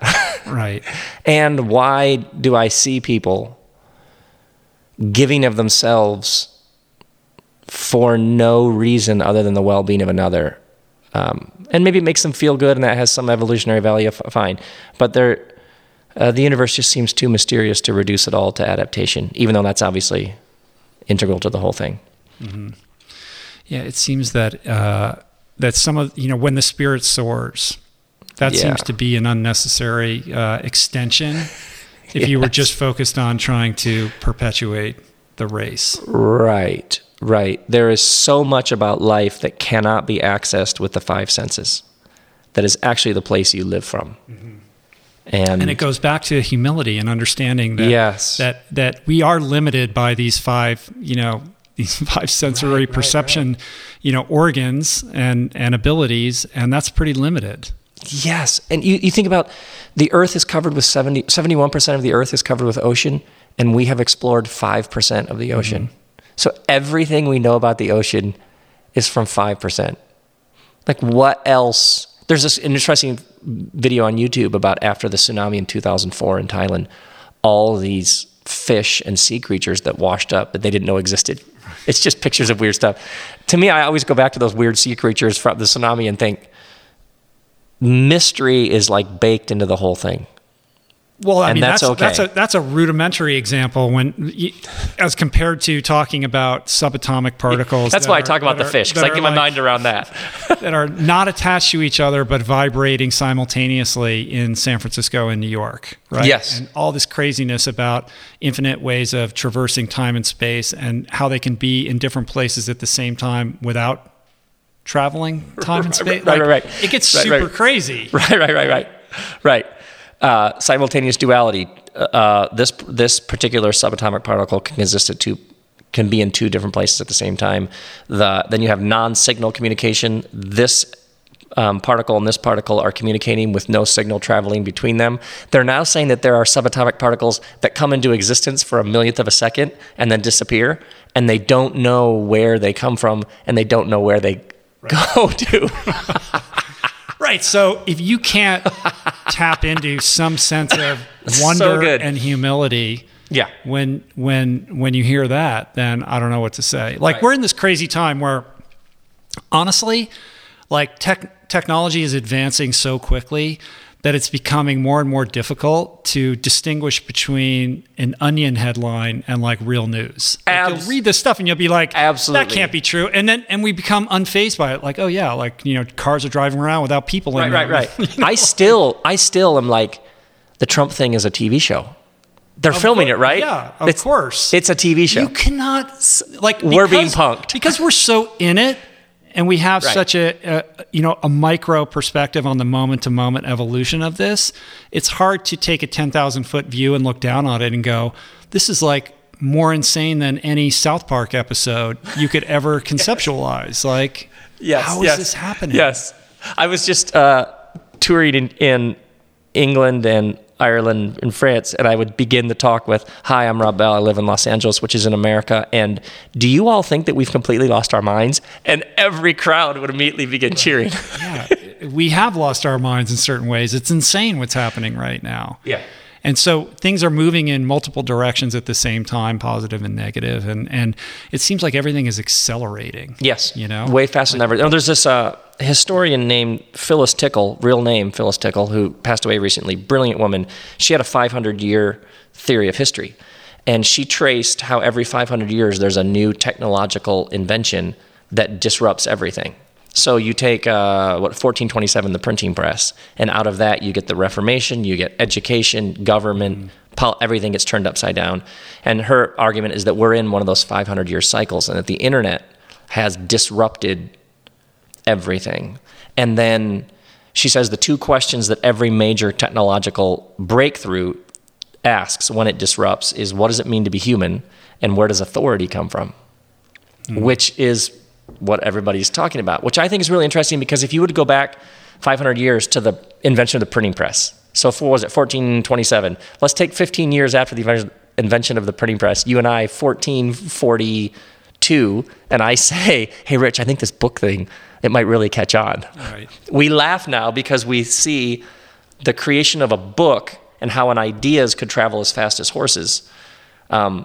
And that disintegrates issues around control. Right. So now, because the dissemination of ideas. Are we 15 years into the internet going, hey, I think this internet thing is going to change everything? Yeah. I think we're in one of those. It's crazy that it's only been 15 years. Right. We are in the infancy of this thing. So when we finally figure out artificial intelligence and self-perpetuating, self-learning machines, stuff's going to get super crazy. Super crazy. And I think the question many people have is this just like a generational, like every generation's like, wow, those kids are listening to loud music. Is this just every generation, or is this something else? And I would just argue, no, this is historic. I think it is something and maybe else. of a 500-year variety. Because you think about the printing press leads pretty quickly. You have Galileo, you have Copernicus, you have the end of the view of the Earth as the center of the universe. And we can't begin to comprehend what it was like to be told the Earth is not the center of the universe, because that was a very stacked view. They're the gods, they're the planets, then there are angels, then there are humans, then there are animals. And everybody had that baked into their neural pathways, and to be told that's not how it is has to be as jarring. Maybe artificial intelligence will be here and we'll all go, whoa. But human beings have been here before, where the whole thing, the rug gets pulled out from underneath. It's exciting, isn't it? Now we're getting interesting. Yeah. Now. All right, let's get in that. So humans were here before. Like I haven't thought about that. Like human beings have been here before. Culture advanced to a certain extent, and then by virtue of natural disaster or a comet or self-destructive behavior patterns have been wiped out and have become a strata below the Earth's core at some point, right? Yeah. And here we are again. So you believe that? You look at what happened when things shifted from hunter-gatherers to agriculture. You look at Homo sapien leaving Homo Neanderthal behind. those were massive, massive, massive shifts. They're now saying that the reason why Homo sapiens sort of emerged and left Neanderthal behind is that Homo sapiens developed the ability to tell stories and myths that you cannot organize. They were unlikely to succeed, right? Right. Like they were kind of the underdog. But they, at this point, was it 70,000 years ago? A group of people were able to tell a story that everybody could rally behind. So you no longer needed 150 of your closest tribe folks, but if you could tell a story and you could conceive of a larger myth that held everything together, an organizing principle, then you could destroy everybody in your path. That would have been, so human beings have been in places where the whole thing shifted in a relatively quick period of time. Right. We just have iPhones, so we're reading about it every day. It's just all happening so fast. Well, it's becoming harder and harder to be undistracted. Yeah. And to be able to kind of tap into what it means to be human, which is to wonder and to sort of escape into your imagination. Yeah. And it's really hard now because we're just bombarded with information everywhere we go, and we always have a supercomputer in our hands to entertain I love us. it that when our family goes on a car trip, my daughter has an iPad, and she's like, and I also hate it because she's not looking out the window. Yeah. And yeah. But it's not going away either. No. You want your child to be, sort of adept with these things that are part of our daily lives, and yet not lose what it means to sort of, be in your mind. Right, and be connected with everything. I know. So I got one more question I got to ask you. Nice. What? Do you have to be somewhere? No, I just going all day. This is amazing. I love it. No, I was hoping you would say you had another question, and not that we were wrapping up. Yeah, no. But that was a good. Here's something that confuses me. I mean, I could ask you a million questions about the Bible and Jesus and all that kind of stuff. I mean, we could just go on forever there. But how did we get to this weird cultural place that we're in where we celebrate these holidays that are anchored in biblical traditions, yet are adorned with the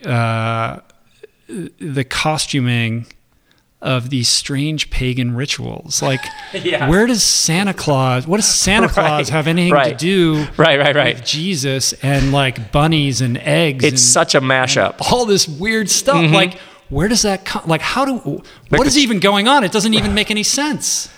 Yeah, like the chocolate is brown and the cross was made of wood that was brown. So Eddie Izzard, this comedian, has a whole thing on that. It's so fantastic. I think it happened because people were trying to connect their tradition with the larger culture, and they went, oh, you do have a fertility spring festival for the goddess Ishtar. Well, maybe we could I think you have people attaching a bunch of different things to other things. It's amazing that it's survived. You have a Christmas, you have a winter solstice thing, and that's when it's the darkest, but then after the dark comes the light. So maybe we could do the birth of light coming into the world. I think that people were trying to keep their traditions alive. I think they were duct taping together appropriating different traditions. You have a sun day. Oh, interesting, which is in honor of the sun. Well, maybe we could... Yeah, there's another sun. Yeah, we'll make that the day of rest. And yeah. You go into anybody's garage and you ask them, "How did you arrange your garage this way?" They're like, "Well, stuff accumulated over 11 years. There was no grand." And that's how history is. You just look.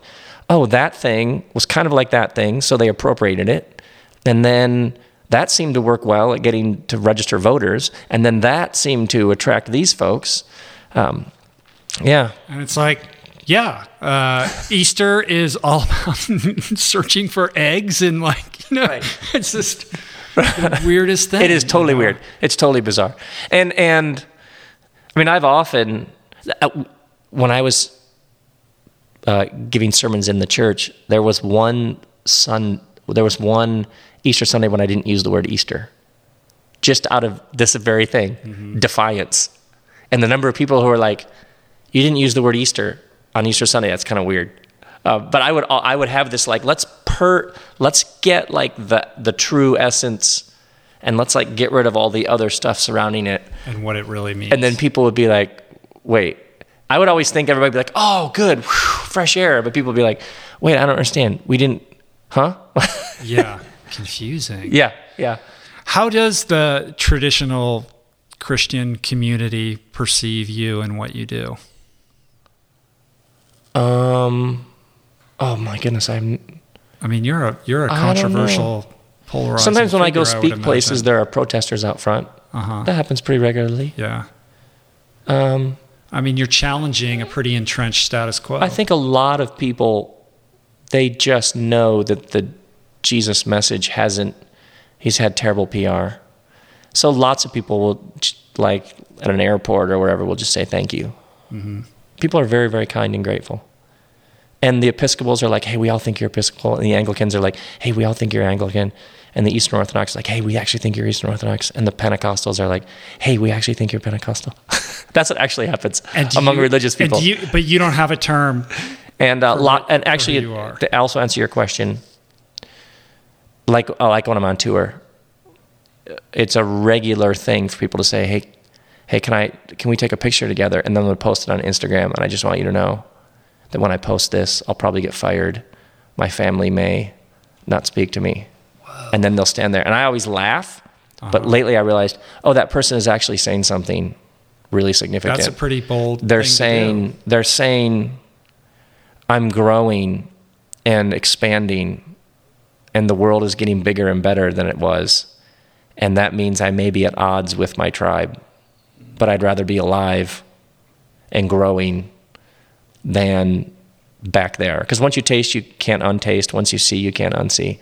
So that happens quite a bit. That takes a lot of courage. Yeah, and I stopped. It took me a while to realize, it's funny, but then, there's a bass note under that, which is about courage and growth and expansion and maturing, and that's a beautiful thing. There's a price that has to be paid to step up to that sometimes. Yeah. Mm-hmm. And it's always felt like this extraordinary discovery. So just keep going, and who knows what'll be around the corner.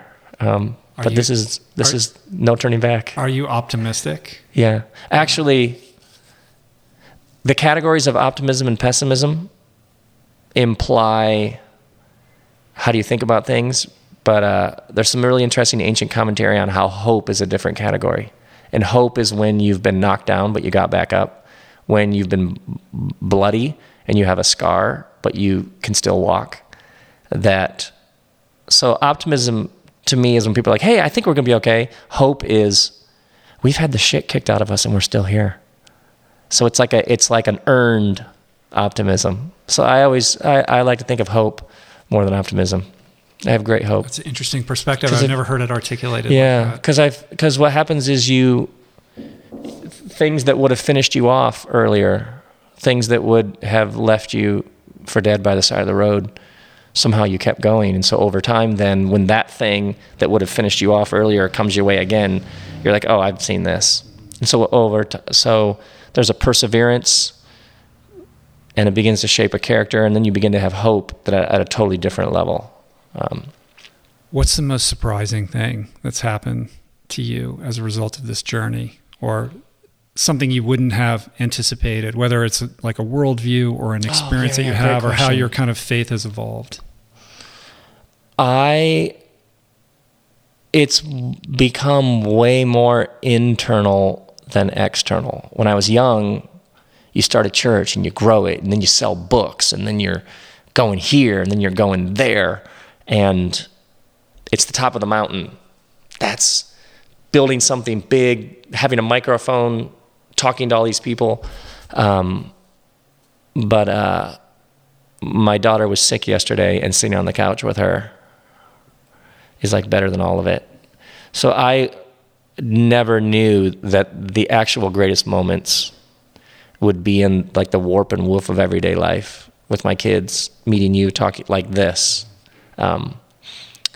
I think when I was starting out, especially when you're young, early ego is like, I'm going to change the world. I'm going to go here. I'm going to do this. And this book is going to, and now it's like, I'm going to sit down and work on this paragraph because this is what I'm here to do. And it might be received well, it might not. But I do have this day and this moment and these friends and these new friends and this family, and the joy is actually right here. Right. So I think young me would have been like, dude, you're not like obsessed with success. You're like really just fine at some deep level. I'd be like, yeah, I didn't see that coming. You thought you're just running and gunning, building and growing. Yeah, exactly. And now I actually will be meeting with somebody who's in, I'm sure you have this, in run and gun mode. I want to run 100 miles. I wanted it. And you're like, wait, why? Tell me about your marriage. Mm-hmm. Tell me, like, you're much more interested in the deep stream. Well, maybe we'll end up running 100 miles. Maybe you will start that thing. Fine, but that, it's, where is that coming from? And let's talk about that place. Because that's actually where the joy is. Yeah. Most people don't want to go there. Yeah, you have to. Yeah, not everyone wants to go there. That's beautiful, man. What are you working on right now? You were in Iceland recently, right? Yeah. What are you doing there? Speaking to a group of people. That's cool. Yeah, Iceland's amazing. I haven't been. Julie wants to go there. Yeah, so you'd love badly. it. Yeah. They say it's the heart chakra of the world. Oh, yeah. And I swear, Kristen and I have this adjective, Stonehenge. Mm-hmm. You know, it's Stonehenge. Mm-hmm. It's like, it's a thin place. There's something in the air, in the soil. And then there's a book coming out in May. And then there's always Largo shows, and there's always, right now I'm doing this podcast series on the wisdom tradition, which is essentially about the non-dual nature of the heart. So there's always some next thing I'm making. That's cool, man. Well, you are definitely a multi-hyphenate. You got the podcast. How many books you've written? 5 books? You wrote a novel too. I think I'm on I think the 10th one is to come out next year. 10. Oh, I don't even know where to begin. I have plenty of reading ahead of me, but I love Love Wins. I think that's a great place for a lot of people to start. Great. It's beautiful. Thank you. That means a lot. And certainly watching Everything is Spiritual that was beautiful. I just thoroughly enjoyed that. Fantastic. And then you'll commit publicly to being on my podcast. Oh, absolutely. Okay, good. The RobCast. I love it, man. Excellent. So you've been doing that for how long? A year and a half? Yeah. Yeah. You enjoying it? Love it. Yeah. It's cool, right? It's a powerful medium. I cannot believe that, like, we can have this conversation and it's everywhere. Right. It's unbelievable. And there's something very intimate about it. Yes. You know, that's You're different in people's headphones. from watching a video. I don't know what it is, but I think it's just when you go long form and it's like, these are who these people are, because, you know, you can't get away with that. And like my kids will come in and be like, Dad, do you know where the broom is or whatever? And I just leave all that and I'll be somewhere and someone will be like, hey, when your kid came in and needed the car keys, that was awesome. It's like the microphone's just on. Right. You want it to be perfect or whatever, and you don't realize that it's the humanity that makes it special and unique. And I thought, like, I listened to Love Wins, your audiobook, and you kind of did that reading your audiobook. Like, usually when you listen to an audiobook, it's kind of like the pastor in the sermon. Like, there are rules about how you read an audiobook, you know, with these actors and all of that. And you're like, okay, we're at chapter 7. How you guys doing? Are we okay? I remember telling 2/3 of the way through. Right. I remember telling the audiobook producer, I'm always like, I'm going to read this like I'm reading this to my friends. Uh-huh. So if we go off the thing, that's all on purpose, and just let it run. Yeah. Just keep recording. And that's kind of, you know, coming full circle to what I started out saying about you, is that you're like you're a three-dimensional human being. You know what I mean? And I think that comes across in all the work that you do. There's an integrity and a humanity that infuses it and allows people to emotionally connect with these ideas that can be very polarizing. And I think, you know, the inclusivity that you have created, this environment of allowing people a welcome mat to be introduced to these ideas, or perhaps reintroduced to them in a new and different way, is very powerful work that you're doing, and I applaud you for it. It's really cool. It's really cool to see what you're doing. You know, and as somebody who's you know, not a member of a church, you know, and not somebody who would be expected to, you know, kind of tap into what you're doing, like, I find it to be very powerful and beautiful. Awesome. So that's great. Thank you. Yeah. So for everyone out there, check out the RobCast, read his books, watch his videos and go see him speak. And hopefully I will be able to come and see you speak at Largo. Yes. Cool, man. Good. We did it. How are you feeling? I love it. Is it all right? So good. Anything else you want to say? So good. Will you come and do this with me again? Because we can talk about this. Let's do part 2. So many other stuff. I'll come back for part 2. Talk to you. Yeah. Cool, man. All right. Thanks. Fantastic. Peace. Plants.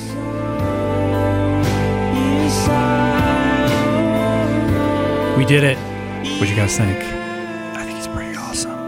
That was really special. I thought it was really cool. I hope you guys enjoyed it. As always, please make a point of checking out the show notes on the episode page at richroll.com. We got tons of links and resources to learn more about Rob and his work and take your infotainment, your education beyond the earbuds. As always, thank you so much for sharing the show with your friends and your coworkers and your colleagues and your family members around the water cooler, all that good stuff. If you haven't done so already, please take a moment to leave a review on iTunes. That really does help us out a lot. Hit that subscribe button while you're at it if you haven't done so already. That also helps us out a lot. And mad love to everybody who has made a habit of using the Amazon banner ad at richroll.com for all your Amazon purchases. That is a huge boon to us, keeps the wind in our sails, and we greatly appreciate that. If you're inspired to support the mission even further, we have a Patreon account now, and you can find that banner on my site right next to the Amazon banner. Thanks so much. Hey, would you guys like to get a weekly email from me packed with some tips and tools and resources, things I've enjoyed over the course of the week? You can do that. It's free. Just subscribe on my website. I'm never going to spam you or try to sell you anything. It's just, things I'm enjoying, things I've found helpful. And I don't share any of this information on my blog or anywhere else. So if you want in, just subscribe. It takes 2 seconds. And again, totally free. For all your Plant Power merch and swag needs, go to richroll.com. We've got signed copies of Finding Ultra and The Plant Power Way. We got cool t-shirts. We've got tech tees for working out in, other awesome swag and merch and all that good stuff. Mad love and major thanks to everybody who had helped create this podcast today. Jason Camiolo for audio engineering and production, Sean Patterson for graphics, Chris Swan for production assistance and help with compiling all the show notes, and theme music, as always, by Analemma. All right, you guys, I love you. See you soon. I'll see you next week at the very minimum. All right, make it great. Peace. Plants. Later.